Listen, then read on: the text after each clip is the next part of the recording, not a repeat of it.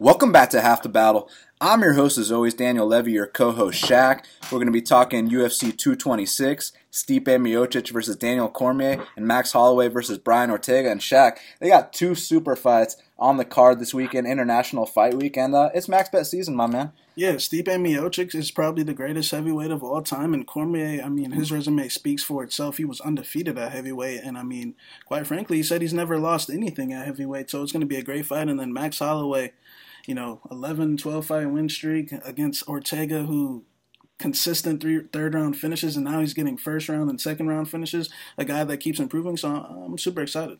And, they're pretty much on the same win streak because Ortega's on about a 13-fight win streak as well. Yeah. So this is really number one versus number two. It's peak MMA. And we got a special guest on the line. The fans, they loved his appearance last week on Half the Battle. They said, when are you going to have this man back? We always listen to the fans. And joining us now is UFC featherweight Chaz the Scrapper Skelly. Chaz, welcome back to Half the Battle. Yo. Good to be back. Good to have you back, man. I know you're excited about this one. The featherweight title's on the line, the heavyweight title's on the line, plus a super stacked card. And it's going down in Vegas this weekend, Chaz. Oh, yeah. It's going to be a great fight card, man. I'm super excited. I think I'm confident in my picks this week. And this has been a long week of breaking down film for me. And unlike other weeks, I feel like sometimes I have really technical breakdowns where I'm like, yeah, this guy does this guy does this guy does this really well. This week, I think I got so caught up in just how good a lot of the people are on this card. I just started watching the fights, as opposed to like breaking them down technically and going back and watching sequences. I just really was watching the fights, man. There's a lot of just talented fighters on this card. I'm super excited. Absolutely, and the lines reflect that. You see pick'em fights throughout the board. There's only a couple of wide lines on this entire card, so it's safe to say that there's going to be some closely contested matchups. And Shaq, man, if they ain't already here, it's max bet season this Saturday in Las Vegas. Yeah, max bet season for UFC 226 and the tough finale on Friday. You guys know what max bet season means, so let's get this money. Yeah, and before we break down this card, I just wanted to say, I know they remember our max bet on Carlo Pedersoli. It just came out that Brad Scott tested positive for steroids. So now I know why he walked through all those shots the way he did, Shaq. And, we always talk about it's a max bet when your worst case scenario still wins the fight. Not only were the judges trying to fuck us, Brad Scott was on steroids. He walked through head kicks, no problem. And but max bet season still came through, and Carlo Pedersoli got the win. Yeah, 100%. It's sad to see that Brad had to, resort to that. But, he should take his suspension like a man and move on. Exactly. Well, now let's break down this card start to finish. And first up, in the UFC lightweight division, we got Lando Vannata. He's minus 185. The comeback on Drakkar Klose is plus 160. Now, both of these guys fought David Teymur. And, when you get in there with David Teymur, he's going to put on that point fighting clinic against you. But, man, it's interesting to see Lando in there with Drakkar. A lot of people think that Drakkar might have a grappling edge in this fight, Shaq, but I feel like they don't know that Lando's actually a former D1 wrestler. Now, he did drop out, but at least he made the team. What's your opinion on this matchup? Yeah, I think Drakkar has a bright future, but I just don't think he's on this level. When I look at Vannata, I know his UFC record might not look the best, and yeah, what we know of Vannata is, taking a lot of damage, but look who he's been in there against. Tony Ferguson, who's a champion, right? David Teymur, one of the top prospects at 155, who beat Drakkar Klose as well. And Bobby Green, who's like 23-8. And you know who Bobby Green fought before that? Edson, Dustin, and Rashid Magomedov. That's the type of level that Lando Vannata's on. Drakkar Klose, he fought Devin Powell, and he couldn't even finish Devin Powell, who's one of the more, weaker lightweights on the roster. I think Drakkar, has a simple game. I think, he's got a big body and he's a bully, but I think that's it. I think that's all his game consists of. I just think he has a calf kick, a couple big punches, and a tie-up game. And his tie-up game really ain't that effective. DeCasey got out of his tie-ups, took him down. They had a back-and-forth wrestling and grappling exchanges consistently throughout the fight. And Lando took down Bobby Green. Who else takes down Bobby Green? And I think this is a big step down in competition. I think Lando's experienced everything you could possibly experience in the octagon. I think he's too clean on the feet. I think Drakkar presents a lot of openings, and I actually think Lando has better cardio because at the pace that the fights that he's been in, those are real fights. I don't think Drakkar Klose has experienced anything like that. So I got Lando by second round knockout. Chaz, this should be an exciting matchup. Which way are you going? Yeah, I'm also going to go with Lando. Matter of fact, this was one of my bets. So I had my doubts at the very beginning when I very first started watching the film. I said, one thing that scares me about this fight is that I feel like Lando, after the first round, after he expels a lot of energy because he uses a lot of explosive movements, and all those explosive movements, they take energy, obviously. So this guy's out there, and he's moving like crazy. In the first round, he's so hard to hit. He's so hard to hit because he moves so well. He moves laterally. You never know where he's going. You never know what he's throwing. He throws he throws a variation of strikes. He's coming from every direction. Just his head movement's on point. After he expels all that energy in the first round, those fast switch movements kind of slow down. And the thing that scares me about this is I feel like Drakkar Klose wants you to stand in front of him, and he wants to be able to throw those big looping hooks. He wants to be able to brawl with you a little bit. Now I look at Drakkar Klose and I look at this guy and I say that raw power. I think that he has a lot more raw power than Lando. And now you say how could that be? He doesn't have knockouts. Lando has knockouts because he is so accurate, and he puts his punches exactly where he wants them to be, not because he just has a ton of power. He looks like a small, lightweight to me. He looks like he could drop to featherweight. But he's so accurate with his punches, and he puts volume on people, and that really wears people down. Well, I thought that possibly, Klose could after the first round was over, get in, brawl, get those big takedowns, not hold him down or anything like that, but get the takedowns and get the points. And when Lando started slowed down, he would get in those brawling exchanges, and Klose would tear him up inside just with those brawling exchanges. Then when I went back and I watched this film obsessively. I mean, I watched all of their fights just over and over. I don't think that's going to happen. I just see Lando coming out and really.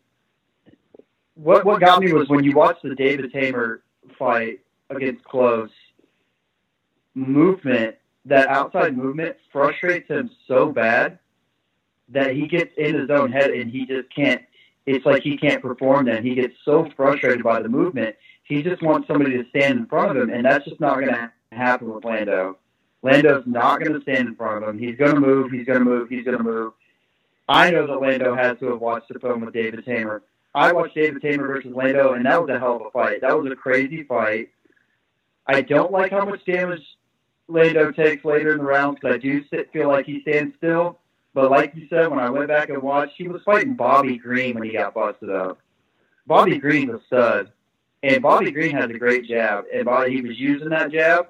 And I don't think that Drakkar Klose really possesses that skill. I think that he's more of a takedown guy, more of a power takedown. And I think Lando can stop those. So I'm going to go with Lando TKO round 2. Yeah, listen, I'm going to complete the hat trick, boys. I feel like Drakkar Klose, he's a bully out there. And if he's not able to bully you, he's going to get frustrated like you alluded to, Chaz. And, 20 seconds in that David Tamer fight, he's putting his hands up in the air. And I want to talk about Herb Dean for a second. How disgusting was Herb Dean showing in that David Tamer fight? To go over to David Tamer and warn him for timidity when David's playing his point fighting game and Drakkar's the one not engaging? I was like, Herb, you're on the decline, my man. He gave Oliver Wiley one against Alessio. Yeah. That was some bullshit. I will say, when I watched that fight, I was pretty mad about that. But I'll say another thing. I love Herb Dean. I know that people are talking shit about Herb Dean. I actually think that he's one of the best refs that we have in mixed martial arts. And for not stopping the fight with the dude that knocked me down in Brazil. Kevin Souza? My eyes were rolling back in my head. He didn't stop that fight. He let me fight through it, and I am forever grateful for that, and I will always be Team Herb Dean, my boy. that was one of his better decisions, Chaz. But lately, it's just like the fight game. When you get up there in age, those reactions start slowing down. I feel like my boy Herb's reactions have been slowing down, as you saw in that Tamor fight. But back to this one with Drakkar Klose and Lando. I feel like there's this myth going around that Lando gasses out at the 7.5 minute mark of every single fight, and I just don't think that's the case, man. I think if you're fighting Tony Ferguson, who doesn't gas out against Tony Ferguson? Kevin Lee and Edson Barboza were gassed out at the end of the first round against Tony Ferguson. At least Lando went out there. RDA as well. At least Lando went out there and dropped Tony Ferguson 3 times on short notice. Then he goes in there with the UFC vet, John Makdessi, who's had over 10 UFC fights, handles him in under 2 minutes. Then he goes in there with David Tamor, one of the best prospects at 155. Now, that was a back-and-forth fight. That was a war. Some of those shots that Lando landed on David Tamor would have put out, many people in that division. I mean, when he threw that cartwheel kick and it was shin on shin, I just don't understand how David Tamor just ate that no problem. You know what I'm saying? And when Lando would use his D1 wrestling, he'd take down David Tamor. Tamor would pop back up. But as you saw in the fight with Lentz, Tamor's get-up game, his takedown defense, his anti-wrestling is very, very on point. He's someone you got to look out for, and I just don't feel like Drakkar possesses those qualities at all. I feel like if he can't front run, if he can't bully, if he can't, get you to play his little game, then you'll go out there and beat him, and I see Lando going out there and beating him. Now, next up, also in the lightweight division, we got Dan Hooker. He's minus 125. The comeback on Gilbert Durinho Burns is plus 105. Now, Chaz, I know Gilbert's your training partner. You got the inside info. What's the scoop here, man? I haven't been working with Gilbert for this camp, but when I look at this fight, what I see is initially I say that Gilbert possesses more skill. I feel like when somebody is so much better than somebody else at one thing, at a specific thing, then you should lean towards that guy. I mean, I feel like that Gilbert's ground game is just like head and shoulders. I know that it's head and shoulders over Hooker, and I know that Gilbert 100% possesses the ability to get this to the ground. He works hard on his wrestling every day. His cardio is on point. The guy just works his butt off, and his wrestling's gotten pretty good. His striking's gotten really good. His jiu-jitsu, he's a world champ for a reason. And I just feel like that he possesses the ability to take this guy down and just really, really, really dominate the fight. When I watch Hooker fight, I see a great striker. I see a guy that's super durable, and he's got a great chin. He's found a niche in that knee. But I think when you watch his fights and you know that knee's coming, how else are you seeing him knock people down? I mean, you're not really seeing him drop people with anything other than that knee. I think he dropped Jason Knight once in their fight, but he popped right back up. If you pressure Dan Hooker, you move forward and you pressure him, and he can't, I just feel like you're going to be able to beat him, and then you're going to be able to take him down pretty easy. Jason Knight took him down super easy. I think Gilbert's takedowns are much better than Jason Knight's. Jason Knight dominated him on the ground, took his back really, really easy, and was able to control the rounds like that. I think I see Gilbert doing something similar, except for I see Gilbert finishing him with a submission. So I'm going to go Gilbert Burns, second round, armbar.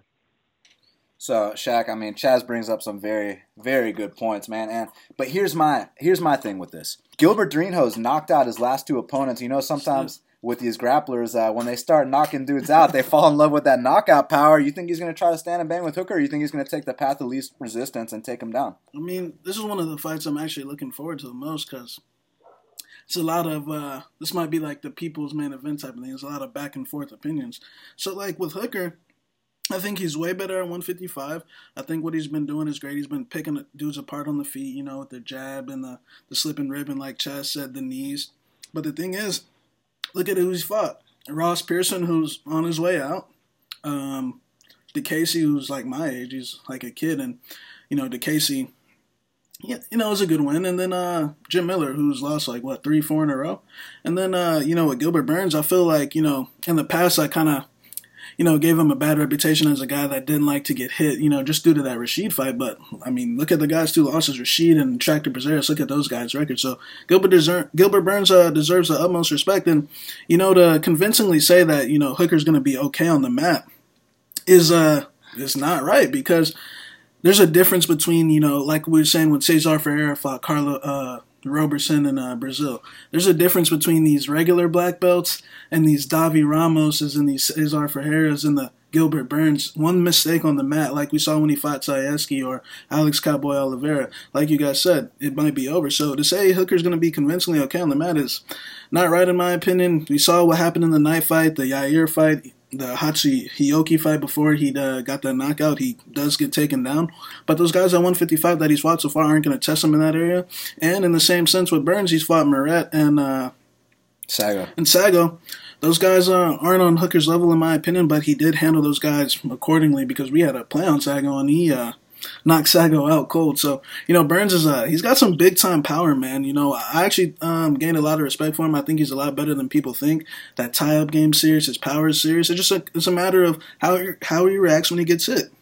Because that has been his weakness in the past. He, has a tendency to shell up a little bit here and there and, make a little faces. But I actually think Burns is going to get this win. I actually think he's going to get that explosive submission. I think Hooker might be doing a little well early, but I think Burns will land a big overhand right at some point. And I think Burns is going to get a sub. Man, it's such a good fight because the way Hooker's been looking on the feet, I understand he's fighting, 50-year-olds like nice. Ross and Jim, but man, that distance he's got nowadays, because one thing we always criticized him for at 45 was that the dude was so hittable that, he had that tall man defense. Guys could just walk him down, land big overhands on him, and it would look really bad. He's got a great chin, but he would take so much damage. I mean, I know you remember that Maximo Blanco fight, but now at 55, I feel like his distance is a lot better, and he's just maturing as a fighter. I heard an interview with him. He said that, you guys have seen my entire career before your eyes because he kind of came into the UFC really young, so he's kind of grown up in front of us. So I do think he's getting better. I'm not sure if he's going to land a knee here like he did against Ross and Jim, but I do think if he keeps it standing that he can pick apart Gilbert Durinho. It's just about, it really comes down to Gilbert's approach for me here. Like I said earlier, if Gilbert's fallen in love with his knockout power, he wants to come out here and test that against Hooker. I do see Hooker popping that head back with the jab, but if Gilbert wants to go ahead, blast double him, get him down, he can probably tap him out right away. It just comes down to the approach. I do have a slight suspicion that Gilbert's fallen in love with that knockout power. I mean, he knocked two guys stiff like that, and they were both out cold, man. They weren't TKOs either. I think you're going to try. I mean, you saw what happened to Ellenberger. I'm not talking about Ellenberger nowadays. I'm talking about Ellenberger a couple of years ago after he knocked out Shields. You just wanted to stand and bang with everyone, and you got to remember that you're a grappler, man. He did take Moret and Sago down before he knocked them out, too, so. Yeah, that's true. So it's going to be interesting to see if he can finish Hooker on the mat, but I'm going to go the opposite side as you guys. I'm going to go with Dan Hooker via split decision. When you talk about, I feel like with this fight, a grappler that gets a few knockouts, I don't necessarily think that's a bad thing as long as they remember that they're still a grappler. Like you look at somebody like Gilbert, I think that a reason that he has struggled with a couple of the people he struggled with in the past is because he was looking for a couple of takedowns. Naked takedowns. Like you say, you shouldn't throw naked kicks. You shouldn't shoot naked takedowns. When somebody respects your striking, respects your power, it really opens up your takedowns a lot more. I think that him improving his striking the way that he has is only going to make his grappling and MMA that much better because he's going to be able to strike into his takedowns. People have to respect his striking. They have to keep their guard up, which opens up his takedowns. You watch the Maximo Blanco fight. When Dan Hooker was pressured, Maximo Blanco did nothing that fight but throw volume. And I know what you're saying. It was kind of young. You say young in his career. Dan Hooker is 17-7. So, the last 6, 7, 8 fights, the guy still had a lot of fights on his record. He's got 25, 24 fights. That's 4 more than I do. And I don't consider myself a young fighter. So, I think that Gilbert getting better at striking is only going to open up his grappling more, and I think you're going to see that in this fight. You brings up some great points. That's why we got you on the show. So next up in the welterweight division, we got Curtis Millender is minus 165. The comeback on Max Payne Griffin is plus 145. Now, Shaq, I have a feeling these two are going to stand and bang until one man falls. The question is, who's that one man going to be? Griffin's, I always put Griffin in that category, a group of guys where, where you watch him on tape and you think, this guy kind of sucks. But then, for some reason, when they get in there with him, it's a little bit different. So I guess you could kind of put him in that category. And Millender had an impressive debut against Thiago, but, Thiago is an old man. But he did style on him, made him look silly. And as far as his fight goes, obviously Millender has the height and reach on Max Payne. He's 6'3", long. I think he has 80-inch reach, right? Yeah, so super long. So I'm thinking, if he keeps his range, jabs him up, and plays it safe, and takes a point fighting style approach to this, I think he can win a decision. That's if he does, but we know his grappling game is. He's done a couple things where he has been tapped out by Brendan Ward and Fernando back in the day, but then on the local scene he's pulled a couple interesting things off. But the thing is, Griffin is also a guy that if you watch his local scene fights, he's getting taken down by jobbers and getting his back taken. So it's an interesting fight. I think these two are going to stand and bang. I favor Millender. I think he keeps his range. Throws that jab, the 1-2, the teeps of the body, and I think Griffin's going to crack him a couple times, but I think he'll stay composed. But like I said, be careful with Griffin because it's hard to get a good read on him. Skelly, so obviously you got two strikers in there. Conventional wisdom says they're going to stand and bang till one man falls. But my question here, besides the winner, is who's going to shoot for that first takedown, Chess? I will 100% tell you that if there is a takedown shot, it's going to be Max Griffin. I think, honestly, this could be a tale of two really, really good, two good strikers out there, just throwing, or it could be a tale of who has the better terrible wrestling, to be honest. And if it comes to wrestling, I would give Max Griffin the edge. I think just from watching the film, I just don't see Curtis Millender as any kind of wrestler or grappler at all. I think that the guy's got one thing in his bag, and it's really good striking, but he's really good at it. And I think that this is one of those matchups that could favor him, considering that Max Griffin's also a striker, doesn't really have much in the way of wrestling. But I think the one thing that Max Griffin showed against Mike Perry, because Mike Perry did take him down, he got right back up. He showed an ability. He showed that he has at least the fighting IQ and grappling IQ to know where he's better and know what he's good at. And in that fight, he really worked the outside. He gave Perry a lot of trouble just with speed and footwork and using those outside. He wasn't just throwing one punch. He was throwing combinations from the outside and moving, and combinations and moving, and combinations and moving. And that really gave Mike Perry a lot of trouble. So I like Curtis Millender in this fight because I think it's going to be a purely striking battle. I don't think Max Griffin is going to look for the takedowns, but I will say one thing that scares me. I think that Curtis Millender has a tendency to depend a little bit too much on his just pure athleticism. He doesn't move a lot. He's one of those guys that he's kind of slow moving forward. He's a very, very fast fighter, but he kind of moves forward in a slow manner, and then he uses his head movement and shoulder rolls a lot. Well, when Max Griffin comes forward, he has a very good – Max Griffin will take a half step back, and then he'll throw a 3-2 with a really long 2, or he'll throw a 2-3, which is what he dropped Mike Perry with. And I think that Curtis Millender has a tendency to pull his head back straight up, and he gets caught by the more explosive fighters like the guy that he fought on the regional scene. Kevin Holland? Yeah. Holland. When he fought Holland, you saw he did exactly that. He was beating Holland up in the striking. But what Holland did really good is he's an explosive guy. Curtis Millender is used to fighting guys that aren't as explosive as him, that aren't as fast as him. So when he's striking, he sees everything coming. He can move his head straight up, and he can move back slightly, and he can shoulder roll.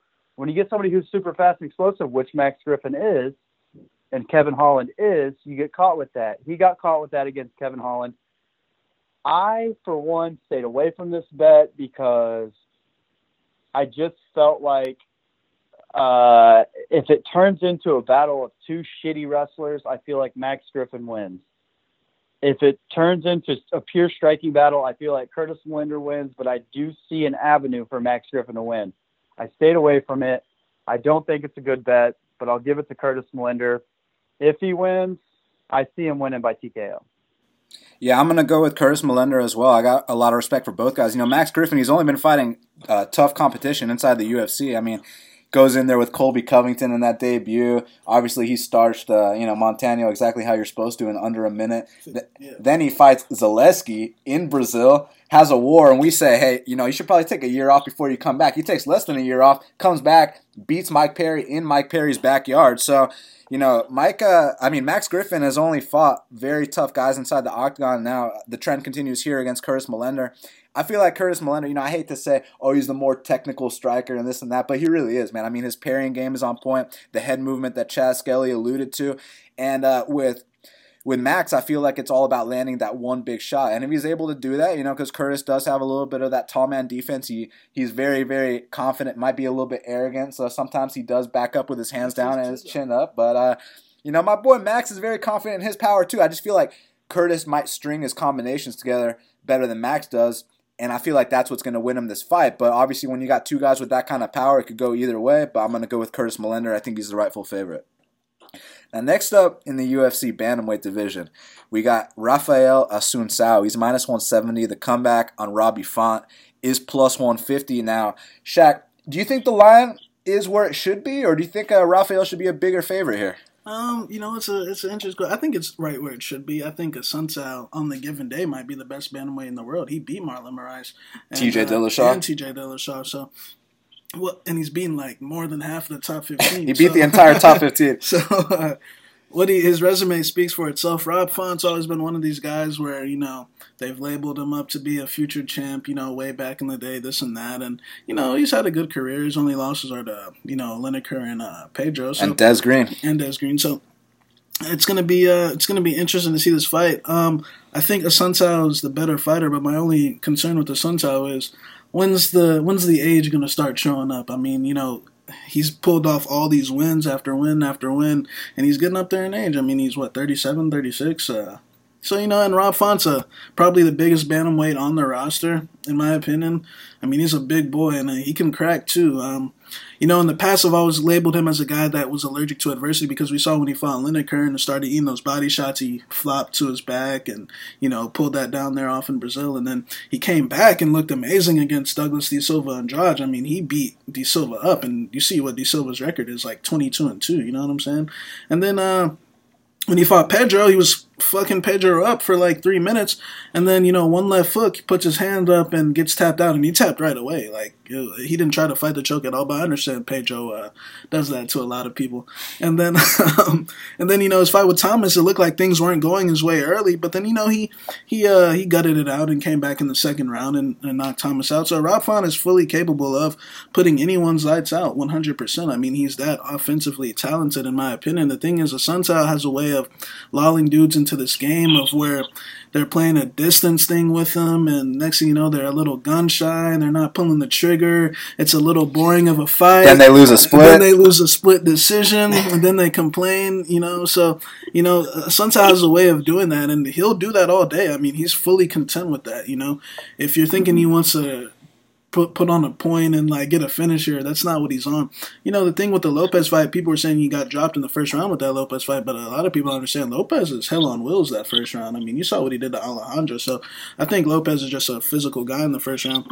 I think Assunção's gonna keep his range. I think early things are going to be very serious. I think they're going to be throwing some concussive blows at each other back and forth, and he's got to respect Rob Font's power because Rob Font's a big boy, and I think he's just going to play it safe, man. I think he's going to land that low kick. I think Font has a lot of weight on that front low on that leg, and I think he's going to hurt his legs. I think he's going to stuff the takedowns and just slightly outpoint him, just slightly land the shot, just like how he did against Moraes, just like how he did against TJ, just slightly edge out the rounds, land that one big shot at the end of the round. So I got Assunção by split decision.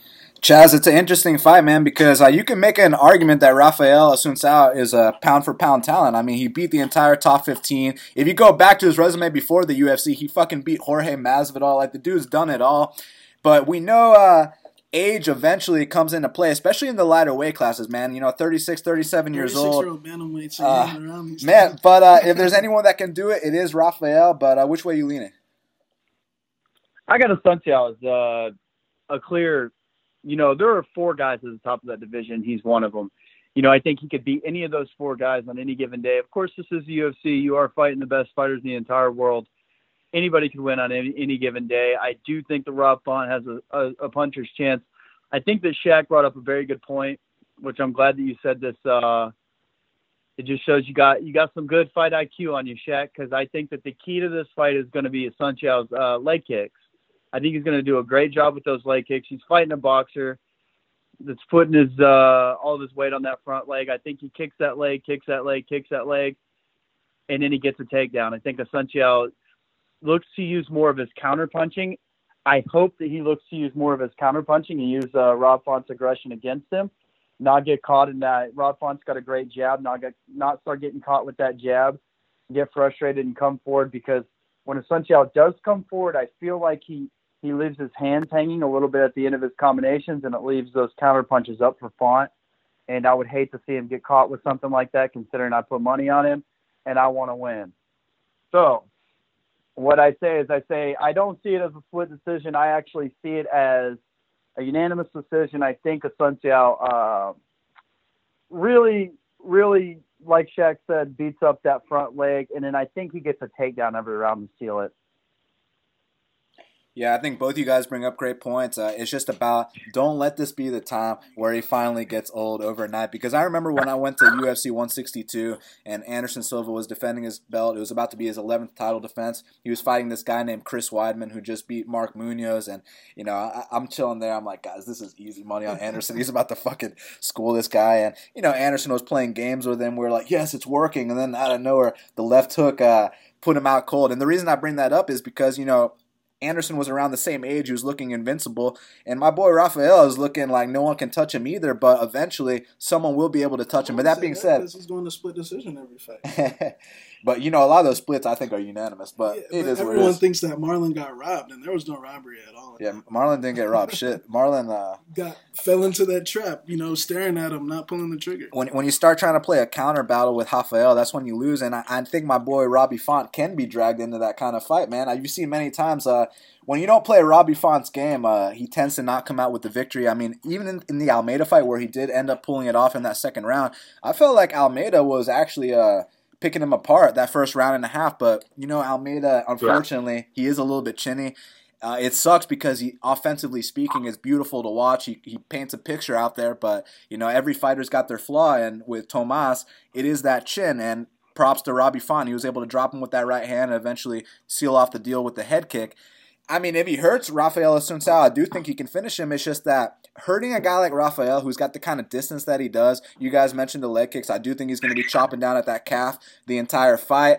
And we know with boxers like Rob Font, that's what Rob Font is. He's a boxer. They're super heavy on that lead leg. And once the mobility starts to go away, it's going to take away from the power of the punches. Then you start getting into that counter game with Rafael Asunciao. You're going to lose a decision.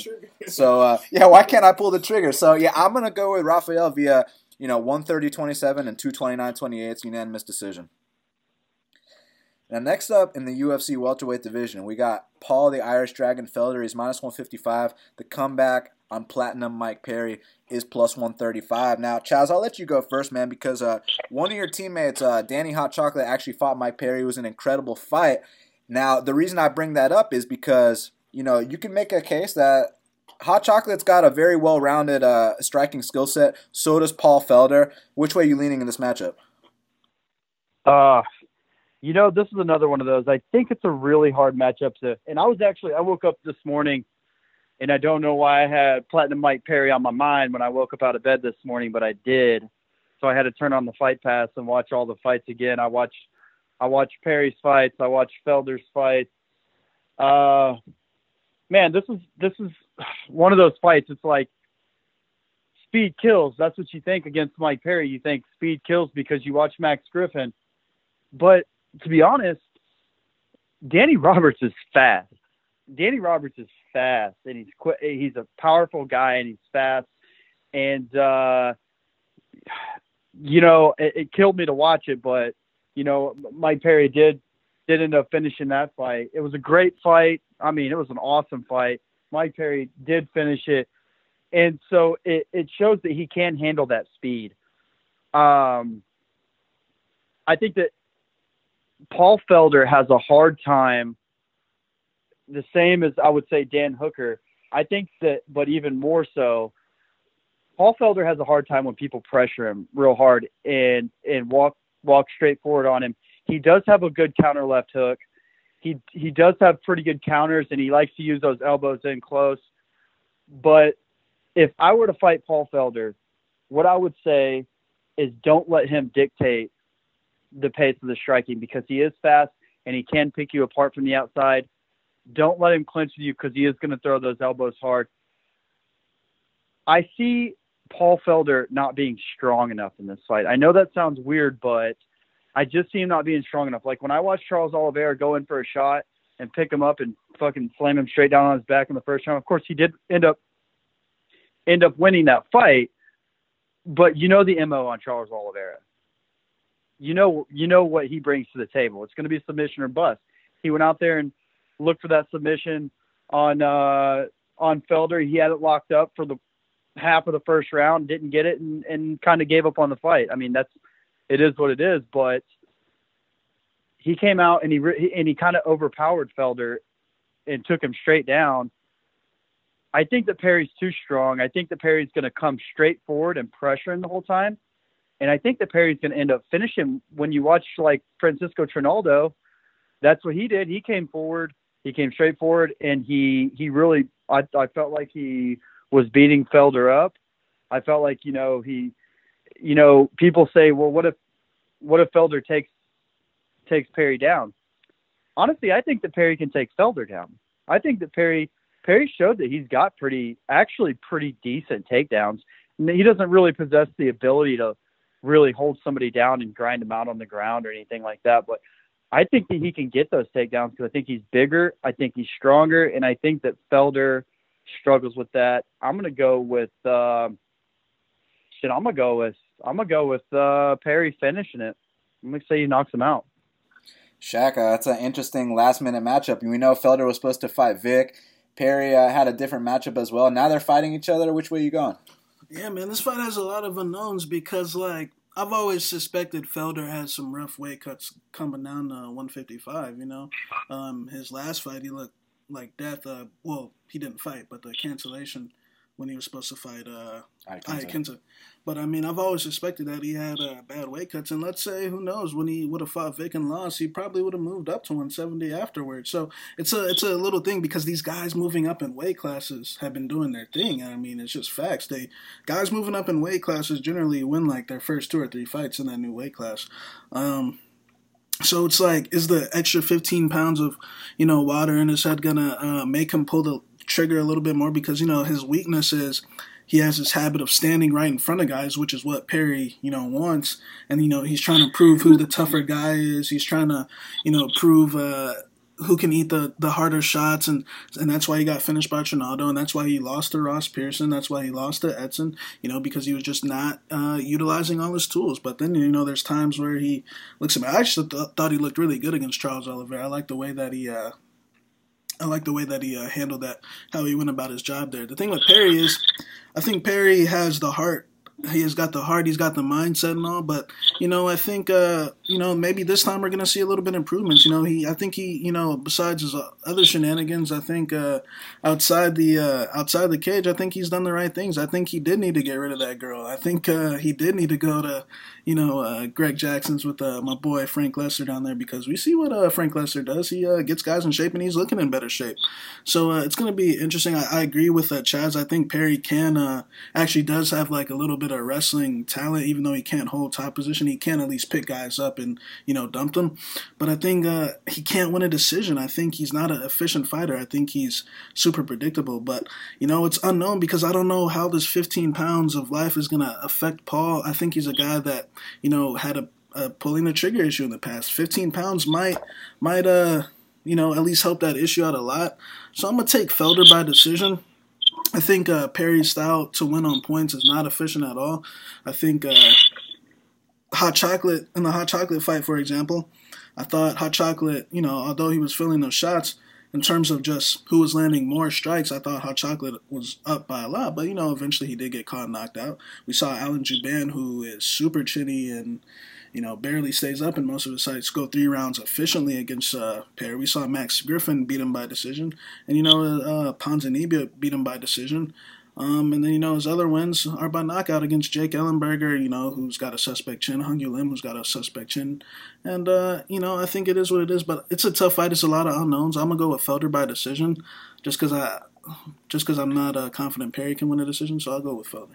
I mean, I know where you're coming from, man, but the thing with picking Felder by decision is that I feel like a lot of people forget that when you're going to try to beat a guy like Felder, use the same blueprint that you used to beat a guy like Mike Perry, and that's, stay on the outside, pick him apart, make him frustrated to pull that trigger. Because, I know you remember that Ross Pearson fight. I don't give a shit if he was icing his shins from the Edson fight. You don't go out there and lose a split to Ross Pearson. And I know a lot of people lost. But it wasn't Ross Pearson to what we know Ross Pearson is today. A lot of people lost a lot of money on that fight. He was a minus 500 favorite in that spot.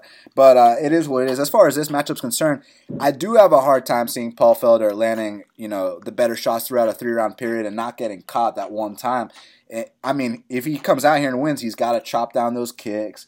Chop down those legs with those kicks and land the check knees, land the whole arsenal, because he does have probably a wider arsenal in his toolbox than Mike Perry does. But that being said, man, when Mike Perry starts to bite down, he starts winging those big hands. One thing I always said about Mike Perry, I kind of considered him like the white Tyron Woodley. The guy can take a massive shot. He can land a massive shot as well. He's short and stocky for the division. But it hasn't quite materialized because he has been going out there and dropping those decisions. But, we're talking about huge guys like Santiago Ponzinibbio, huge guys like Max Griffin. I don't think I think Felder's a lightweight. It is what it is, man. So I'm gonna go with Perry. I think this could be his first decision win. If he ends up, he might get picked apart for like the first 3 minutes of each round and then land that big shot that makes the crowd go crazy, maybe even drop Felder. But if he doesn't win a decision, I see him knocking out Felder. So I'm gonna go with Perry here. Now, next up in the middleweight division, we got Paulo Borrachina Costa. He's minus 420. The comeback on Uriah Hall is plus 335. Now, Shaq, is this the UFC's way of telling Uriah Hall you should have taken that Vitor fight? Yeah, this is punishment. I'm going to be quick about this. I think it's going to be a first-round finish.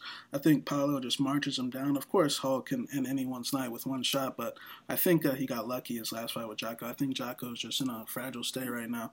I just think he was getting his ass beat, and Jocko tried to slam him and do all this extra things, gassing himself out, and then he got caught in the second round. I think, Casa, he's a young fighter. I liked his win against Johnny Hendricks, but one thing I like about him is constant pressure. He constantly moves forward. He's got to be careful with that return shot with Hall, but I think Hall, I don't think he's doing the right things outside the cage, and I think that the second Paulo touches his face, it's going to be over.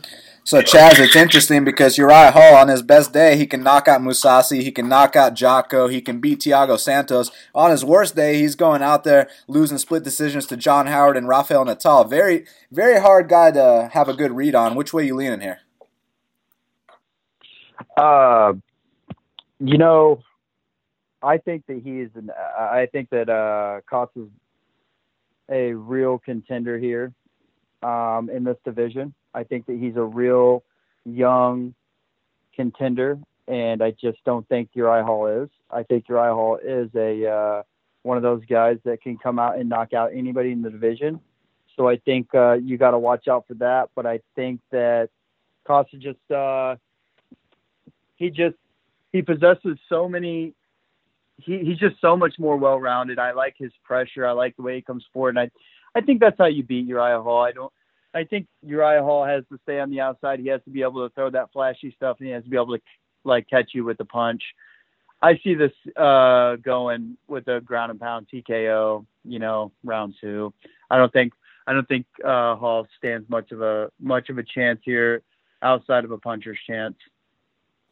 And I'm gonna complete that hat trick, boys. I got Borrachina as well. I think he finishes Uriah Hall. Look, both guys got knockout power, but I think the difference is that, and I'm going to talk about how Borrachina is mentally stronger, and Uriah Hall did overcome a 10-8 first round to come back and win by knockout his last fight. So, I'm not going to sit here and say that Uriah Hall's not tough. He's the fucking UFC fighter. I'm just the guy that talks about it. But That being said, between him and Paulo, I think Paulo's the mentally stronger guy. I think if this becomes a war, that Paulo's going to win, but I don't think it becomes a war. I think Paulo gets him out early. So, yeah, I got Borrachina as well. I wish the line was minus 250 or better, but unfortunately it's minus 420.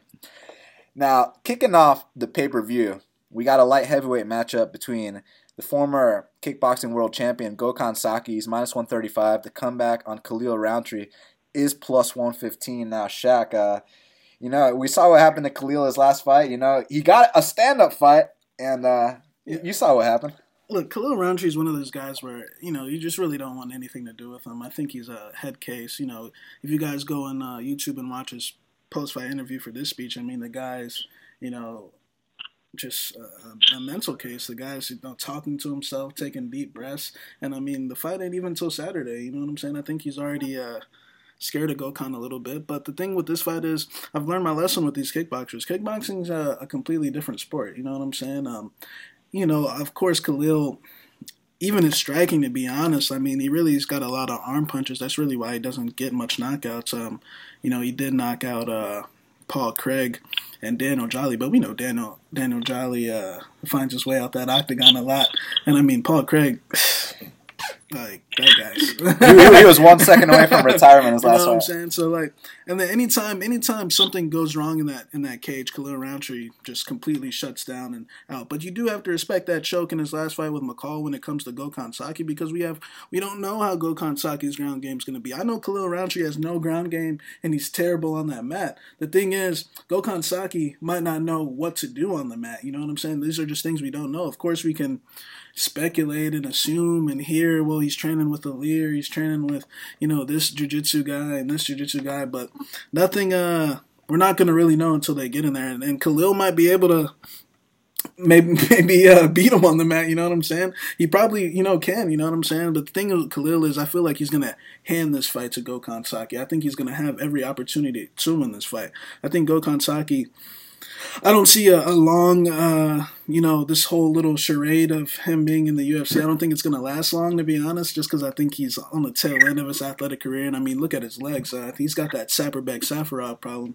If y'all know my boy Saperbek's got that leg, messed up. Gokhan Saki's got the same thing. Probably, from checking a low kick in one of those glory fights. But I think he's unstable on those legs. But I just think Khalil's too mentally weak. I think he's too scared. I think he will take Gokhan down. But I think Gokhan, either the ref's going to stand it back up or, because Khalil's he's not very smart. He's not gonna take advantage of his opportunity. And I think when they get back up to the feet, Gokhan will just put him down, or Khalil will take a knee. So Chaz, you got the guy who's 1-1 in his MMA career, or you got the guy that's 2-4 in the UFC? Listen, man. People say Khalil Roundtree sounded in this interview like he's never sounded before. I'll tell you why he sounded like he's never sounded before. He sounded like he's never sounded before because he's about to go out and attempt something he's never attempted before. He's a striker that's about to go out and try and wrestle.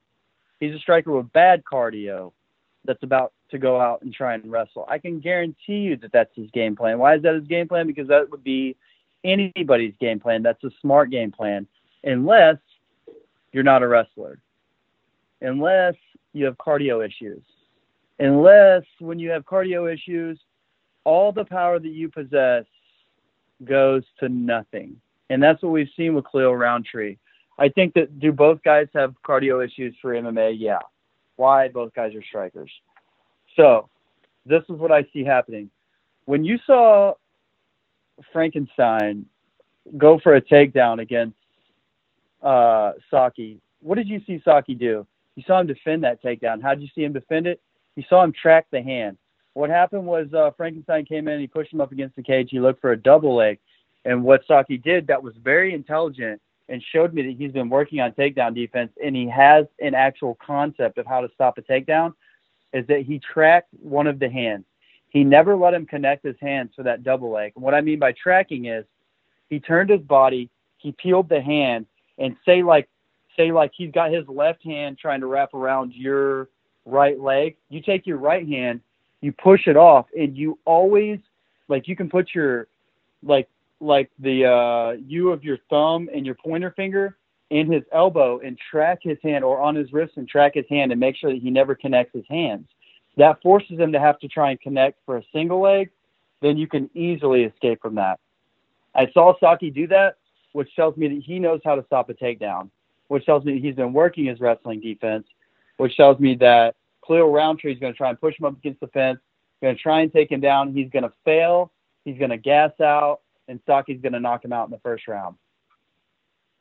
I like it. Look, I'm going to, once again, complete that hat trick because I will never pick Khalil Roundtree ever in any fight. I think if you bet on Khalil Roundtree in any fight, you should probably retire from betting, watch him come out and win this fight now. But, look, the thing here is they need Gokhan Saki to go out there and fight someone that's going to stand with him. Now, Chaz, you bring up good points. If Khalil is smart at all, which he's proven that he maybe isn't that smart, but I mean, come on, his coach has got to be telling him, like, just shoot on this guy. He might not be able to get back up, but you bring up good points. He did have good, anti-wrestling instincts when he fought Luis Henrique da Silva, but now he's fighting Khalil Roundtree, and I mean, Khalil's the kind of guy he that smiles after he gets tapped out. He's talking to his mom. Khalil's the kind of guy that'll tell his mom to shut up in the middle of a fight. Like, come on, man. Like, and he's the kind of guy that, people talk about this knockout power and this and that. He throws all arm punches. So I don't think he's going to be in the UFC this time next year. So I think he's going to be in the NFC. We'd love to have him against some of our local prospects here in Atlanta, get some of our guys some wins. So after Khalil takes this L, we'll definitely be in touch, get him in our promotion. I got Gokhan Saki via left hook KO. Now, next up in the lightweight division, we got Michael Chiesa. He's minus 160. The comeback on Anthony Showtime Pettis is plus 140. Now, Shaq, the first time they were supposed to fight, we actually had a bet on Chiesa. But times have changed, my man, because since that point, Chiesa took another cut stoppage loss. This time not to Joe Lozon, this time to the Dolly. And I hear word on the street is that Chiesa's trying to bounce out the game within 2 years, and he's more interested in suing Conor McGregor than this fight with Pettis. But that being said, Pettis is on his way out too. So which way are you leaning? Yeah, man, we did have that bet on Chiesa, but the thing is, a bus accident happened in between this, you know what I'm saying? He got a dolly thrown at him in between this. So, that's a big thing. So, and, the things he's been saying outside the cage, about how it cost him a title shot and this and that. Well, then why didn't you fight? You know what I'm saying? Just because I know Rose defended her belt after that. You know what I'm saying? I know everyone else on that belt besides him and Ray Borg fought that night. You know what I'm saying? So it is what it is. It affects people different ways. But as far as the fight goes, AP. The thing is, he's been getting his ass beat a lot lately. The thing is, look at who it's against. It's against Dustin Poirier. It's against Max Holloway. It's against Eddie Edson. But I know those guys have left the damage, so Chiesa could be a beneficiary to all that. You know what I'm saying? Pettis ain't taking damage the same way he used to be. We know that his wrestling game is not on point. We know that he will go to his back, but he's got a super good guard, man. I mean, he threatened Dustin several times, and we know his armbar triangle game's on point. So if he can catch Michael in that, you know what I'm saying? Michael is an awkward guy because he's so long. Even though, he's not the best striker, just striking with him is kind of tough because, he's 6'1", he's kind of goofy, he's long, he just presents a lot of, different angles than a lot of guys. And, he's a tough guy. I'm just not sure of his mental state right now. I don't like what I've been seeing from him outside the octagon right now. Pettis has no pressure. I mean, this is a spot for Pettis Pettis is supposed to lose this fight, you know what I'm saying? Pettis is done. I think this might be one of those trap fights where, the guy might he's done, but he might pull off one more win. I don't know if Chiesa can set Pettis up to get taken down like how Dustin did. Pettis is a little afraid of those guys on the feet as well. I'm not sure if he respects Chiesa's stand-up. But I'm gonna take Pettis by a fluke armbar or something. I think Chiesa gets a takedown or something, but I think he gets a triangle or a fluke armbar. It'll be a quick tap, and I think Chiesa will be on his way out the game. Skelly, man, it's interesting because a couple of years ago, Anthony Pettis was considered the number one lightweight on planet Earth. It's amazing how quick times change. Now, Michael Chiesa, he hasn't won a fight since 2016. It's been a long time, man. So which way are you leaning? Yeah, this fight, I really stayed away from it. To be honest with you, I didn't even watch much film on it because Pettis has frustrated me to the point to where I don't want to bet on him, but I don't want to bet against him.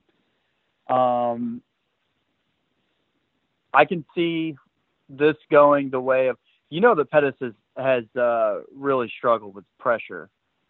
People like, whether Dos Anjos was the first person to expose that, you pressure him, you take him down, dominate him on top. You can hold him down, but Pettis has a really tricky guard game. He threw up triangles and arm bars on Poirier. Of course, Poirier made it through all that, but Poirier's got a really good grappling game. Poirier really does have a really good top game. He's got really good chokes. He's a really good grappler. Is Chiesa at that level of grappling to where he can stop those submissions? I don't know. When I saw him get dominated, of course, when you're fighting somebody like Kevin Lee, who's a completely different fighter than Pettis, it's hard to say. I think that Pettis has a lot of avenues to win here. I think he's a better striker. I think he can use his footwork and he can really stay on the outside and pick him apart if he pulls the trigger. I don't think he will. I think Chiesa pushed him up against the cage and gets a really, really boring decision. Yeah, it makes sense. It's a tough fight to call. I was feeling way more confident on Chiesa the first time.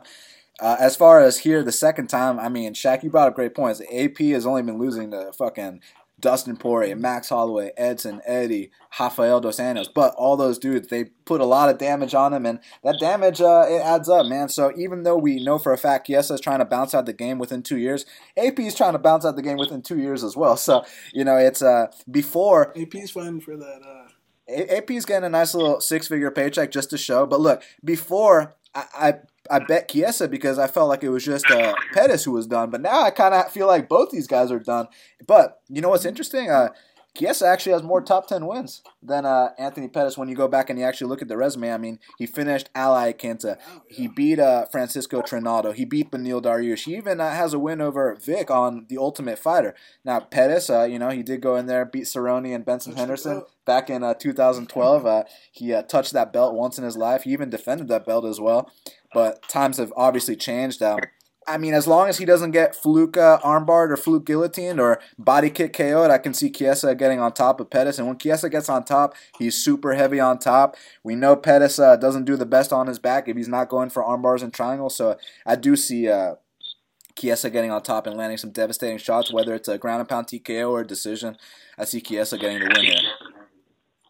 Now, next up in the heavyweight division, we got Francis Ngannou. He's minus 370. The comeback on Derek, the Black Beast Lewis, is plus 310. Now, I know the fans have been waiting for the next Francis Ngannou fight, because I know y'all remember what happened that last time when I bet on Francis Ngannou to beat Stipe Miocic. I had to take my licks like a man. I have definitely rebounded big time since, but now it's all about how's he going to come back here after, getting that 5-round ass whooping, but he's taking on a completely different animal in the Black Beast here, Shaq. Yeah, Ngannou, Mr. France, he's been, he's a great fighter.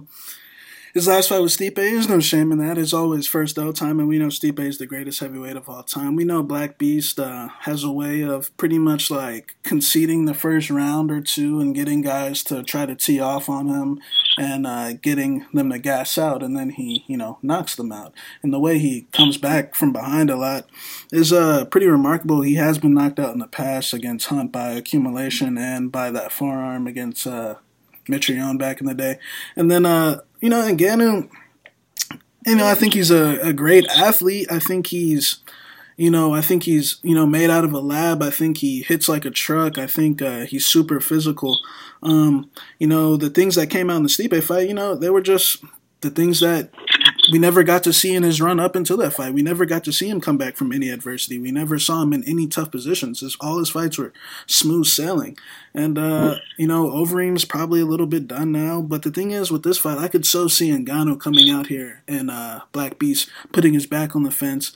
If Black Beast stays conscious, I think it's going to be an interesting fight, because I think Francis is that type of guy that when Francis is out of cardio and when his muscles get filled with blood, I think he's completely done. I think he's ineffective at that point, which is completely opposite with Black Beast. Black Beast likes to come from behind. Black Beast, even though he's super heavy and he really doesn't do much and he just sits back, when you start getting tired and you start getting a little lazy and you start getting a little lackadaisical, that's when he catches you. And I think that's what's going to happen here. I think Francis is going to be whooping his ass early, but I think there's going to be a point where he doesn't get the knockout. I think his arms are going to, fall to his waist, and I think that's when Black Beast comes after him, and I think Black Beast knocks him out. So, Chaz, how do you think Francis Ngannou rebounds from his first UFC defeat here against the Black Beast? I think he does just fine. You know, that was a 4 more well-rounded mixed martial artists beating him at mixed martial arts. I don't think it probably played too big of a mental toll on him, to be honest. I think he knew that was a possibility going in. He probably didn't envision it going that way, but I think, you know, he's an athlete. He's a great athlete. He's a great fighter, and he knows where his strengths are. He knows where his weaknesses are, and I'm sure he's worked on them since. I think that fight probably just showed him he has some work to do to be the number 1 guy in the entire world. So, I mean, when you're right there at number 2 in the entire world, you're not doing too bad. Now, you know, I see this kind of going. I hate betting against Derek Lewis because, like you said, Derek Lewis is one of those guys. You really just can't bet against the guy. It's like, and I like him a lot. I think he's super funny. I see him on Twitter. You know, he's from Houston. And at one point, he was fighting my boy Jared Rosholt before we were in the UFC. And I was just, you know, Jared's going to beat him. Jared's going to beat him. Jared's going to beat him. Jared ended up taking him down about 67 times in that fight. And then Derek Lewis TK'd him at the end of the 3rd round, I believe. And but Jared was just dominating the fight. And he's so strong. He kept pushing him off of him, got up, ended up TKOing him at the very end of the 3rd round. It was heartbreaking for me because Jared's a good friend of mine. But that just shows you what that guy's made of. He just has a heart. You can't. God, sometimes when you're getting just beat up in a fight, like, you know, Travis Brown, look at him. He was like, I don't know, something was happening with his body. He was just getting picked apart, and he, you know, knocks him out. I mean, that's just the way this guy works. I don't see that happening in this fight. However, I know that he's been TKO. He's been knocked out by Sean Jordan. He's been knocked out by Mark Hunt. He got knocked out by Meathead with that uppercut. I see this kind of going the way that the Matt Mitrione fight. I see it going early, and I think Francis catches him with one of those big uppercuts, clips him, and gets him out of there. Now, just because I see Francis being the more superior technical striker. But if you're one of those guys that likes to take a shot, this is the fight to do it on. I think if you're somebody who likes to see somebody who likes to take shots on the big underdogs, you want to get that max value out of your bet, I think this is a good fight to do it on. I'm not going to do it. Would I suggest doing it? No, but I know that there's a lot of bettors out there who they just salivate when they see an opportunity to win and the odds in their, you know, big dog. So this would be the fight that you would want to do it on this card. But I do see Francis Ngannou going out there and putting him away pretty early with an uppercut. I mean, look, it's 2 big men. Each weigh 265 pounds. There's 4-ounce gloves. Either guy could go down. And I think both of you guys bring up great points about how Derek Lewis, he'll take that ass whooping up front. And then in that 3rd round, when you're gassed out from beating on the guy, that's when he goes out there and he knocks you out. But I actually do think that there's a heart difference in this fight. And you guys might be surprised to hear me say this, but I think Francis Ngannou has more heart than Derek the Black Beast Lewis. Because if you go back and you watch that Stipe fight, I don't think that was a matter of, you know, him quitting. I think he tried to get Stipe out of there in that 1st round. He failed. He had nothing left in the tank. And from that point on, you know, he could have, covered up, let the ref intervene. He could have let Stipe tap him out, but he didn't, man. When he got taken down, he still tried to get back up. He just had nothing left cardio-wise, but he had plenty left heart-wise. Whereas with Black Beast, even though he's a very, very tough guy, and I would never discredit that guy's heart at all, you saw him quit against Mark Hunt, right? You remember when his back started locking up and all these things, and even against Travis Brown, it got super sketchy. I feel like if it gets sketchy here against Ngannou will knock him out. I don't think that there's going to be that comeback for Black Beast. But that being said, man, if Ngannou doesn't get him out those first 2 rounds, and Ngannou is completely gassed, and Black Beast comes out in that 3rd round and starts teeing off on him, look, it's heavyweight MMA. Anything can happen. But I do see the Ngannou KO happening early, so I got Francis as the rightful favorite here. Now, next up, the super fight. You know, they say the main event's the super fight, but this is the super fight. We got Max Blessed Holloway, the featherweight champion. He's minus 135. The comeback on Brian T. City Ortega is plus 125. Chaz, this is your division, man. These are the top 2 guys. I mean, it must be super intriguing for you as a member of that weight class. How do you see this fight going down? You know, I'm the type of person, I'm the type of bettor. I never like to bet on the main event and the co-main event. I always feel like they're such close fights, and I always feel like they're just fights that I want to stay away from. I'd rather just watch them and enjoy the show. That's kind of how I feel about this fight. I feel like actually the last two fights on this card, I'd rather watch them and enjoy the show. Of course, I've watched both of these guys' fights because they're in my weight class and because I just enjoy breaking down film anyways. This is a hard one because when you look at Ortega, you see a guy that's just continuously getting better and better and better. And you don't know how much better he's gotten from his last fight to this fight. When you go out there and see him, who would have thought that he was going to put Frankie Edgar away on the feet, striking? Not me. I'll tell you that. Listen to Half the Battle. Huh? I said listen to Half the Battle, but no, everyone had Frankie except us. Yeah, no, I didn't think that Ortega was going to win the fight. I thought Frankie was going to win that fight. I definitely had Frankie. I thought Frankie had the better striking. I thought he had the better wrestling. I thought I was going to win in the fight. Of course, Ortega is one of those guys. He's getting better and better and better, and he has cardio for days. If he grabs a hold of you, he will finish the fight.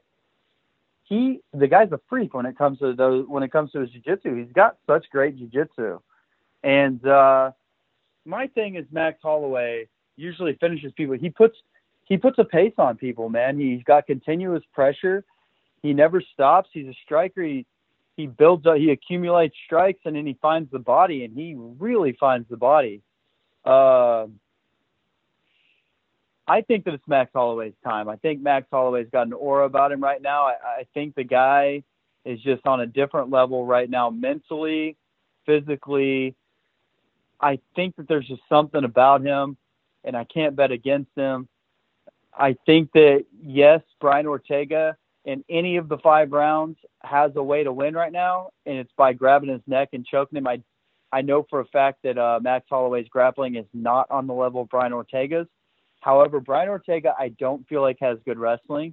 I don't feel like he'll be able to take Max down, and I think that his only way to win this fight is by doing exactly what he did to Cub Swanson. I think Max Holloway's smart. I think he uses his footwork. I think he doesn't get trapped against the cage, and I don't think that happens. I'm going to go with Max Holloway. To say that he'll finish Brian Ortega, no, I won't say that. I'll say a decision, but I'm going to go with Max. Shaq, I mean, this is such a great fight. You got Max Holloway, who many consider to be the greatest featherweight of all time. But, I mean, my boy Brian T. City Ortega, one doesn't simply knock out Frankie Edgar. One doesn't simply beat, let alone finish, Renato Moicano. Now he's going up here against the Blessed era. I mean, which way you going, man? I mean, pre-Moicano fight, I thought Ortega was a fraud. I thought, look at his fights when he fought Diego Brandao. He, didn't fight for 2 rounds, but then he tapped him out in the 3rd round. And his fight with Guida, at the time was really sketchy, but, he pulled it out. So when he fought Moicano, I mean, you saw me. We thought Moicano was going to absolutely, play with him. And when I say he ate everything in the kitchen sink, and I'm talking Moicano was throwing some serious shots at him, I gained the utmost respect for that guy and so said I'll never fight that guy ever again. I mean, he drowned Moicano. He broke Moicano. He put a pace on Moicano that Moicano wasn't expecting. Moicano was expecting a different Brian Ortega, you know what I'm saying? And he got something completely different. And that's what showed fight to fight. This guy keeps improving. You look at his numbers, and his numbers are ugly, man. He eats a lot of shots. He eats almost six strikes a minute. And, when we talk about Max Holloway, I got the utmost respect for Holloway because Holloway does his job a lot. You know what I'm saying? He can brawl with you. He can point you. He can switch stance. He can grapple. His jiu-jitsu's no slouch as well, man. I think he's got one of those camps where, everything is, around him and they build him up, as the face of the gym. Of course he's the face of the gym. He's the champion. But I just think he's one of these super well-trained fighters. So I would expect the game plan here for Max would actually be to switch it up a little bit and just straight up point Ortega, because I've always felt like that's his weakness. I felt like Moicano showed that can be done, but the thing is you have to stay patient because Ortega's a wild man. So I kind of compare Ortega to a 145-pound Tony Ferguson, with not as good as wrestling as Tony, but kind of similar styles, man. They just got a way of, being like a little boogeyman, just making guys wilt some way, somehow. And it's going to be interesting to see if he can do that to Holloway, because Holloway's point game's on point. Everything's on point. What can you say about Holloway, man? The guy's really got no weaknesses. The guy's been in the UFC since he was like 19, 20 years old. He's faced everything in that octagon, but so is Ortega. This is going to be the fight. This is the best fight in 145 history. I'm going to take T-City, though, man. I just think he has a way of making guys make mistakes, man. You know, these guys think they're comfortable in there when they fight T-City. Moicano thought he was comfortable. Moicano thought he was, teaching him a lesson. Frankie thought he was comfortable early. Cub thinks he was smoking Ortega. You know what I'm saying? These guys, they think they're comfortable in there. He gives you that false sense of security, and the next thing you know, you're tapping out or you're knocked out. So I'm going to take Ortega. It wouldn't shock me if Max pulled it out and, was the professional that he is and won a 5-round decision, because I do think he's the better point fighter, the guy with the better straight punches, the guy with the better movement. But Ortega's pressure, man, I think will prevail. Man, I hate even having to give a pick on this fight. Like, I'd rather just sit back and enjoy a pound-for-pound great fight like this is, man. I mean, this might be the best featherweight title fight in UFC history. I know we said that about Conor and Aldo. I know we said that about Max and Aldo. But now you got to say that about Max and Ortega. I mean, with Max, the last time he lost a fight was when he was like 21. He fought Conor McGregor. Prior to that, he lost that bullshit. He does his job a lot. He lost that bullshit decision to Dennis Bermudez, and prior to that, UFC debut against Dustin Poirier. So, Max Holloway doesn't lose a lot, and he's on a fucking 13-fight win streak or something like that. And so is Ortega, by the way.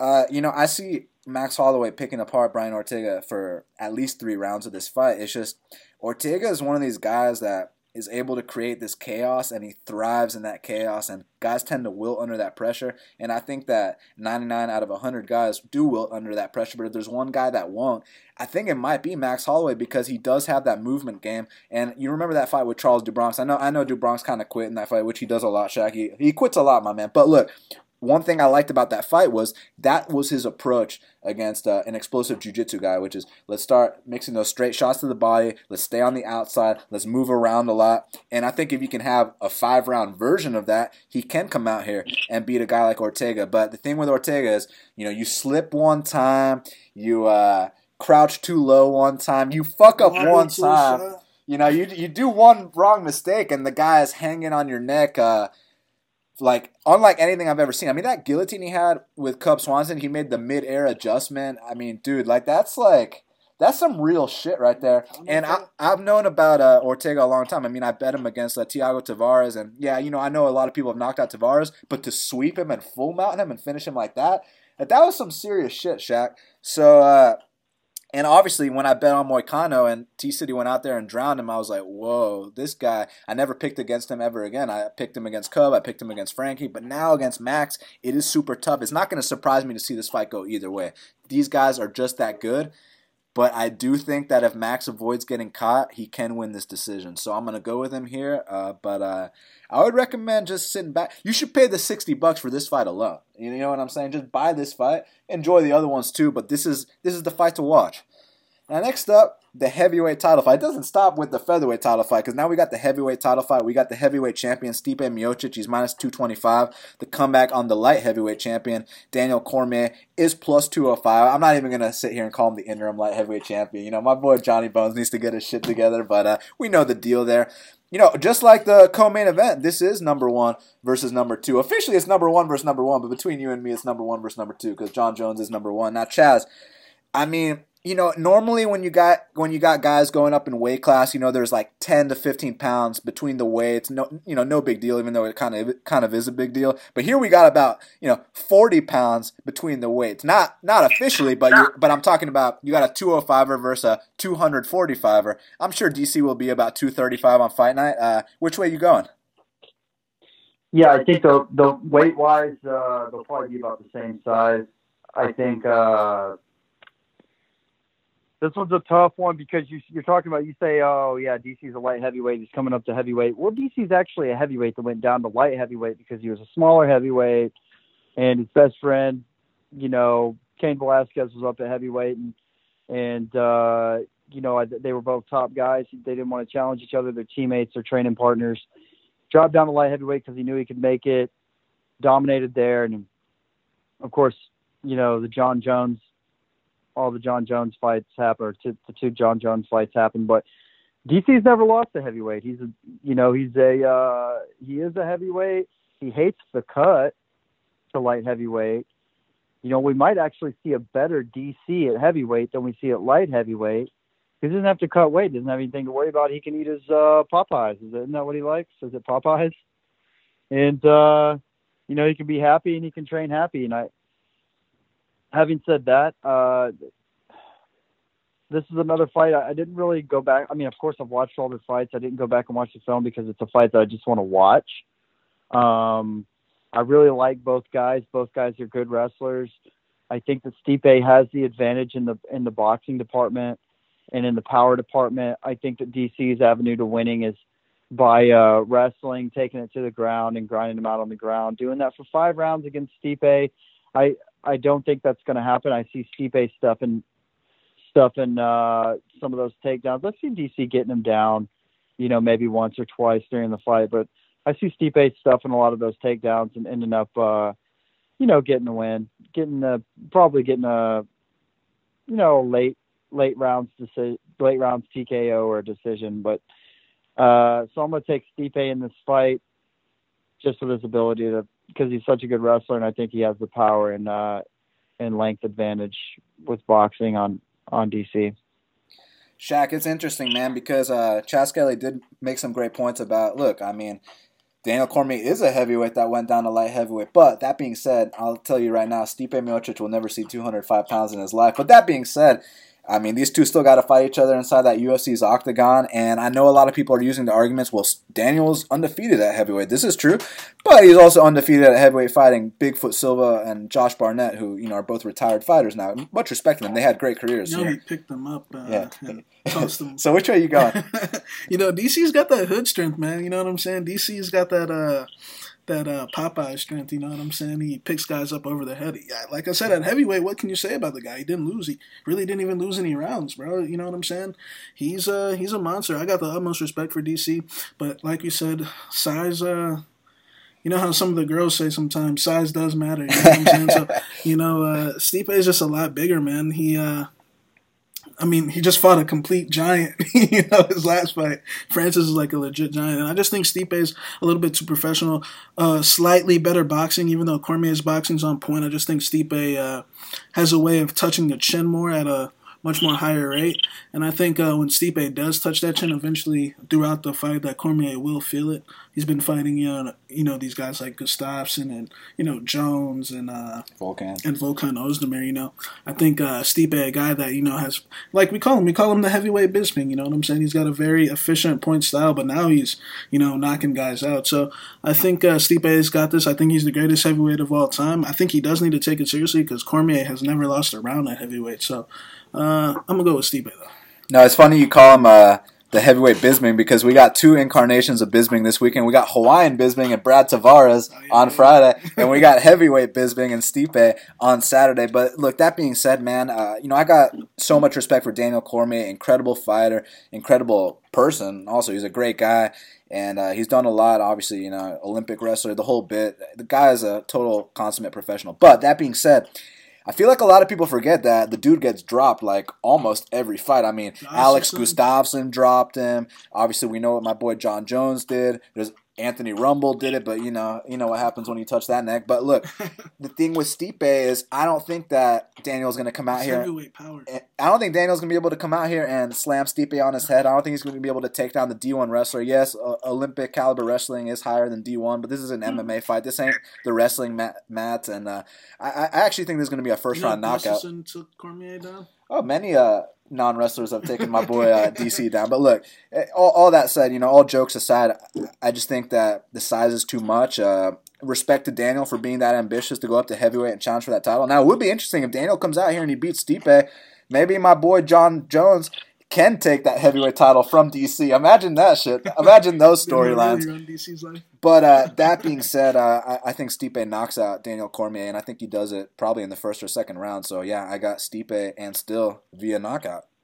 All right, boys. Well, we got to talk about the fight to watch and the fighter to watch. So, Shaq, what is the fight to watch for UFC 226?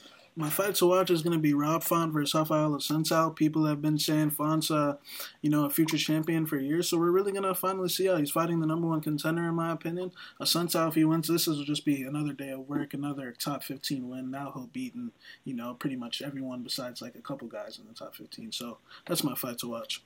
So Chaz, I mean, it's a great card, a lot to pick from. What's your fight to watch for UFC 226? I think the fight to watch is, I mean, God, you just have to go with Holloway. Yeah, I mean, that's just the fight to watch, man. That's just going to be such a good fight. Two guys that are really at the peak of their game. I don't think there could be a better matchup this year than that fight. It's just going to be, I think it's going to be an amazing fight, and I can't wait to watch it. And then I think the fighter to watch is Gokhan the Rebel Saki! I think he's coming out, getting a knockout, and continuing that MMA career. Yes, sir. Yes, sir. Look, I mean, it's hard to disagree here when you say that Ortega versus Holloway is the fight to watch, because it absolutely is the fight to watch. If my friends call me, my non-betting friends call me and ask me if there's one fight to watch, obviously I'm going to tell them, look, guys, you have to watch Max Holloway versus Brian Ortega. I mean, number one versus number two. And it's funny because we had a number one versus number two recently as well. What was that fight again? What was that last title fight we had? Rob and Yoel? Yeah, Rob and Yoel. That was number one versus number two. And as of right now, that's my fight of the year candidate right now. That fight was so fucking good. But now we got that again, except instead of being at middleweight, it's at featherweight. Max versus Brian. Even if Brian T. City takes an L here, I still think he can be a future champion. Even if Max Holloway gets tapped out here, I think he can get a rematch and come back. So, I don't think the loser of this fight is going to fall back that much, unless it's like a first-round embarrassing loss. Oh, man, and then Moicano's in the mix. You got guys like Cater. My boy Skelly's coming off injury. So, I mean, bro, we got – the featherweight division is serious right now. So, Holloway versus Ortega is your fight to watch. Now, Shaq, who is your fighter to watch for UFC 226? My fighter to watch is going to be Venata. He's the second fight of the night, but this guy's got one of the most entertaining styles. I think he's paid his dues, and I think he's about to see the benefits from that. Yeah, I'm definitely looking forward to that one. For me, my fighter to watch is going to be Paulo Costa. Look, I know he's a minus 420 favorite. I know he's supposed to smash Uriah Hall, but a lot of people forget. Paulo Borrachina is coming off a serious injury, man. He had to pull out of a fight already before, which he had a nice matchup. And now he gets to take Uriah Hall. Uriah had to pull out of a fight with Vitor Belfort on weigh-in day. And my boy Dana said he was partying in those clubs in L.A., so now they go from Vitor Belfort to Paulo Costa. I think there's a reason why they did that, so I'm very intrigued to see. They're bringing Paulo to the States 2 times in a row, and he's speaking English, so they want him to do good. Oh, yeah, they got a new superstar potentially if he can get the job done here, so that is my fighter to watch. So, Chaz, thank you so much for joining us, man. The fans can follow you at Chaz Skelly. Any message for them? No, nothing at all. Nothing. Awesome. Well, hit this man up on Twitter. Chaz, one of the sharper fighters in terms of betting, man. That's why we got you on the show, man. So we appreciate the time, and we'll talk soon, Chaz. All right, thanks a lot, guys. It was a pleasure. Have a great day, man. Bye. And now we got to hit up Kyle Marley for the Big Marley Minute. And joining us now on the Big Marley Minute is Big Marley himself. Kyle, what's going on? Hey, not much, man. I'm ready to make some money this weekend. Lots of money to be won on Kings, and I hope I get a lot of it. Well, man, I mean, there's 2 title fights, 2 super fights, 2 number 1 versus number 2 on the lineup. And, I mean, without further ado, man, this main event between Stipe and Daniel Cormier, it's going to be unbelievable. 2 of the greatest competitors we've ever seen inside the UFC's octagon. Now the question is, do you think size is going to be a factor for the greatest heavyweight of all time, Stipe Miocic? I think it'll help him a bit, especially in the stand-up game. Although I think he's going to win standing either way. My only question is he going to be able to stop the takedowns and stop them consistently? And if he can't, is he going to be able to get back up? I think it's a pretty close fight, actually, closer than the odds say. But I do think he's the rightful favorite. And I really do want interest in both of these guys because this is probably the fight that I would want to go closest to 100% on. I just don't see how either one of these guys don't pay off their DraftKings value. We got Miocic at 8,900. 10x at that's only 89 points. There's no way he's not going to get that with a win. I would imagine if he wins, he's probably going to get a knockout. So if he's going to get that, he's going to beat the 89 points. But then at Cormier, he's only 7,300. If he wins, he could get up to 100 points, so he could smash that 7,300 price tag. So I definitely want both guys in lineups. You could stack this fight in cash, but overall, this is probably my favorite fight on the card. So speaking of favorite fight on the card, I mean, for me, if you listen to this podcast, obviously you know my fight to watch is Max Holloway versus Brian T. City Ortega. You know, the last time I talked about number 1 versus number 2 was Robert Whittaker versus Yoel Romero, and it turned out to be, you know, the number 1 contender for fight of the year as of right now when we're recording this podcast. And I have a feeling that Max Holloway and Ortega can also live up to that kind of hype, live up to that kind of expectation. And it'd be interesting to see if someone's confident picking a side. What's your opinion on this matchup, Kyle? I'm going to go with Holloway on this one. But again, I mean, I want both guys at GPPs. And again, you can stack this fight in cash as well. I'm really looking forward to this. Although I'm looking forward to this more as a fight in general. The other one I'm looking forward to on DraftKings more. I think it'll just score higher as a whole than this one will. I do think the winner of this fight will score well. If Holloway wins, he's probably going to piece him up on the feet for however long the fight lasts, and he'll add up points and score probably over 100 in a win doing that. And if Ortega wins, he's likely going to get a submission or even a knockout. And if that happens, I think he's going to at least beat his $7,900 price tag. I just think Holloway has the higher ceiling in this. Ortega's lost multiple rounds before he's got his finish in the past, and that cost him in points.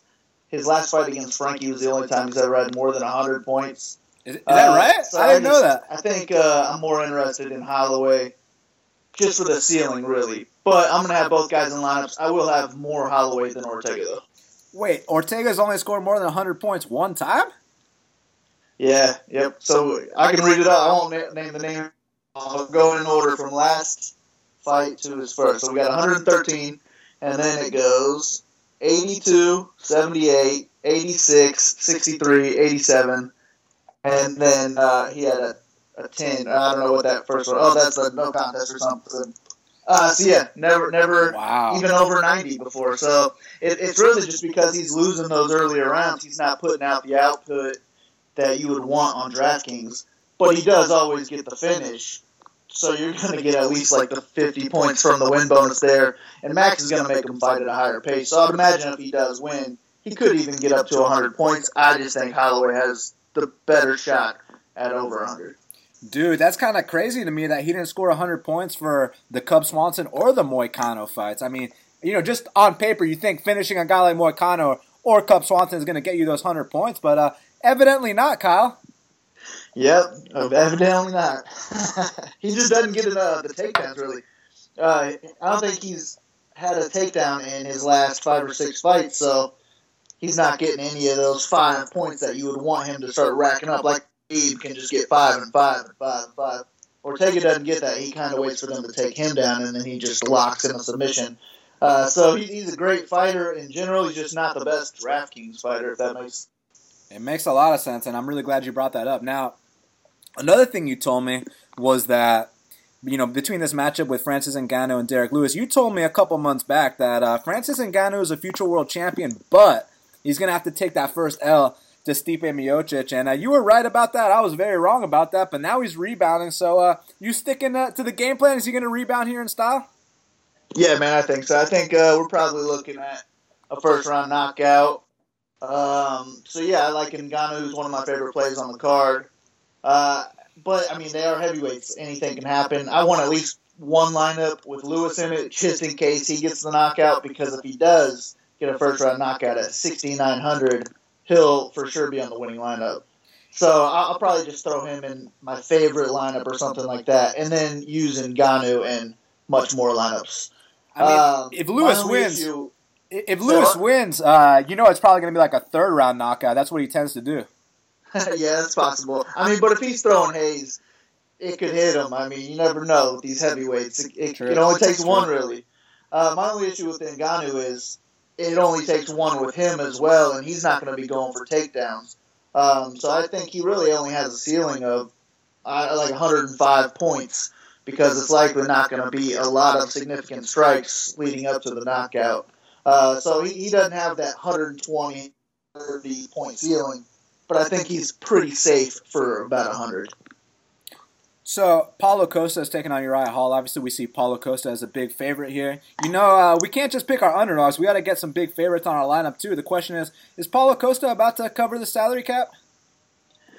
Yeah, I actually think he has a higher ceiling than Ngannou, and I think he's also pretty safe as well.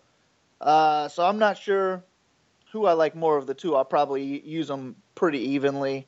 Or if I only have 9,300, I'll obviously use Ngannou. If I have 9,400, then I'll throw in some Costa. I think it'll be tough to get them both in your lineup, but I'll probably try and make some lineups like that as well.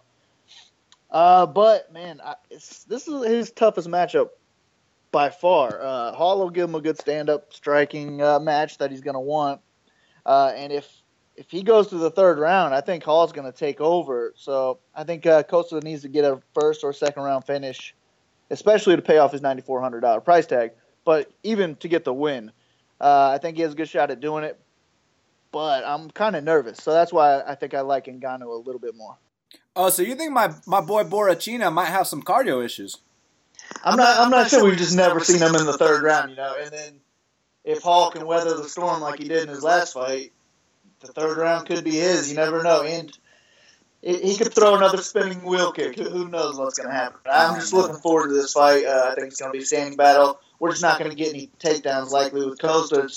He's going to be looking for that knockout. And I'm going to say he's going to get it. So I do like him first round knockout. So 2 more fights before I let you go, man. Obviously, Rafael Assunção is taking on Robbie Font. And Rafael Assunção, he's basically beat everyone in the top 15, including the champion. But the thing is, he's 36-37. Is this going to be the time where he finally gets old overnight, or is it going to be business as usual, another win for Rafael Assunção? I think he's going to get a win here. I do think it'll be a pretty close fight. He'll just be able to squeak out the rounds and get a decision in my eyes. My issue with him, though, is he's 9,100 on DraftKings, and he has not scored over 100 since 2013. Looks like his last 3 wins, he had 78 points, 52, and 50. So I'm just really not too interested in that 9,100 price tag. I'd rather try and find a way up to Ngannou or Costa. So I think Assunção might be a fade for me. Maybe throw him in a lineup or two if you want to be contrarian. He is my pick to win, but I think Font is the better DraftKings player in this one. He's only 7,100. He could get a first-round knockout, pay that off big time. He averages 87 DraftKings points per match, so if he does get a win, he'll for sure pay off his price tag no matter what happens, I think. I just really am not confident in him getting the win. However, I would rather use him in DraftKings over Assunção. You got to have the dogs, like you said. I think he's won. Last but not least, we got Lando Vannata taking on Drakkar Klose. Man, it's going to be a very exciting fight. Lando's got an 100% hit rate in terms of performance bonuses, and we know Drakkar likes to come out here and brawl as well. Which way you leaning?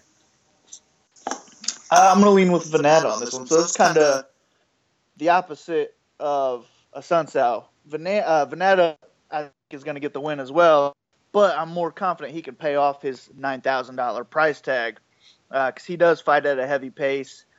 In his last fight, he had a draw, and he still scored 85 points. So if he got the win, if he didn't get the point taken away, that would have been, 115-point fight. So Assunção doesn't have that kind of ceiling, but for $100 cheaper, Vannata does.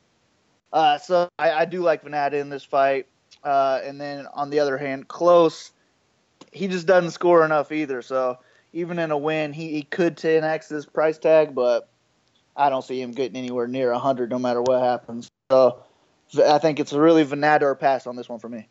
Well, Kyle, that's why you are the DraftKings guy for half the battle. It's going down this weekend. We got 2 cards, and the fans can follow you at Big Marley 3. And Kyle, happy Independence Day, my man. Thanks, man. I'll have my article posted tomorrow, Thursday, on MMA Oddsbreaker. You can follow me on Twitter. I'll post the links there. But every fight, I'll break it all down. Less than $8. So hit me up. All right, Kyle. We'll talk soon, man.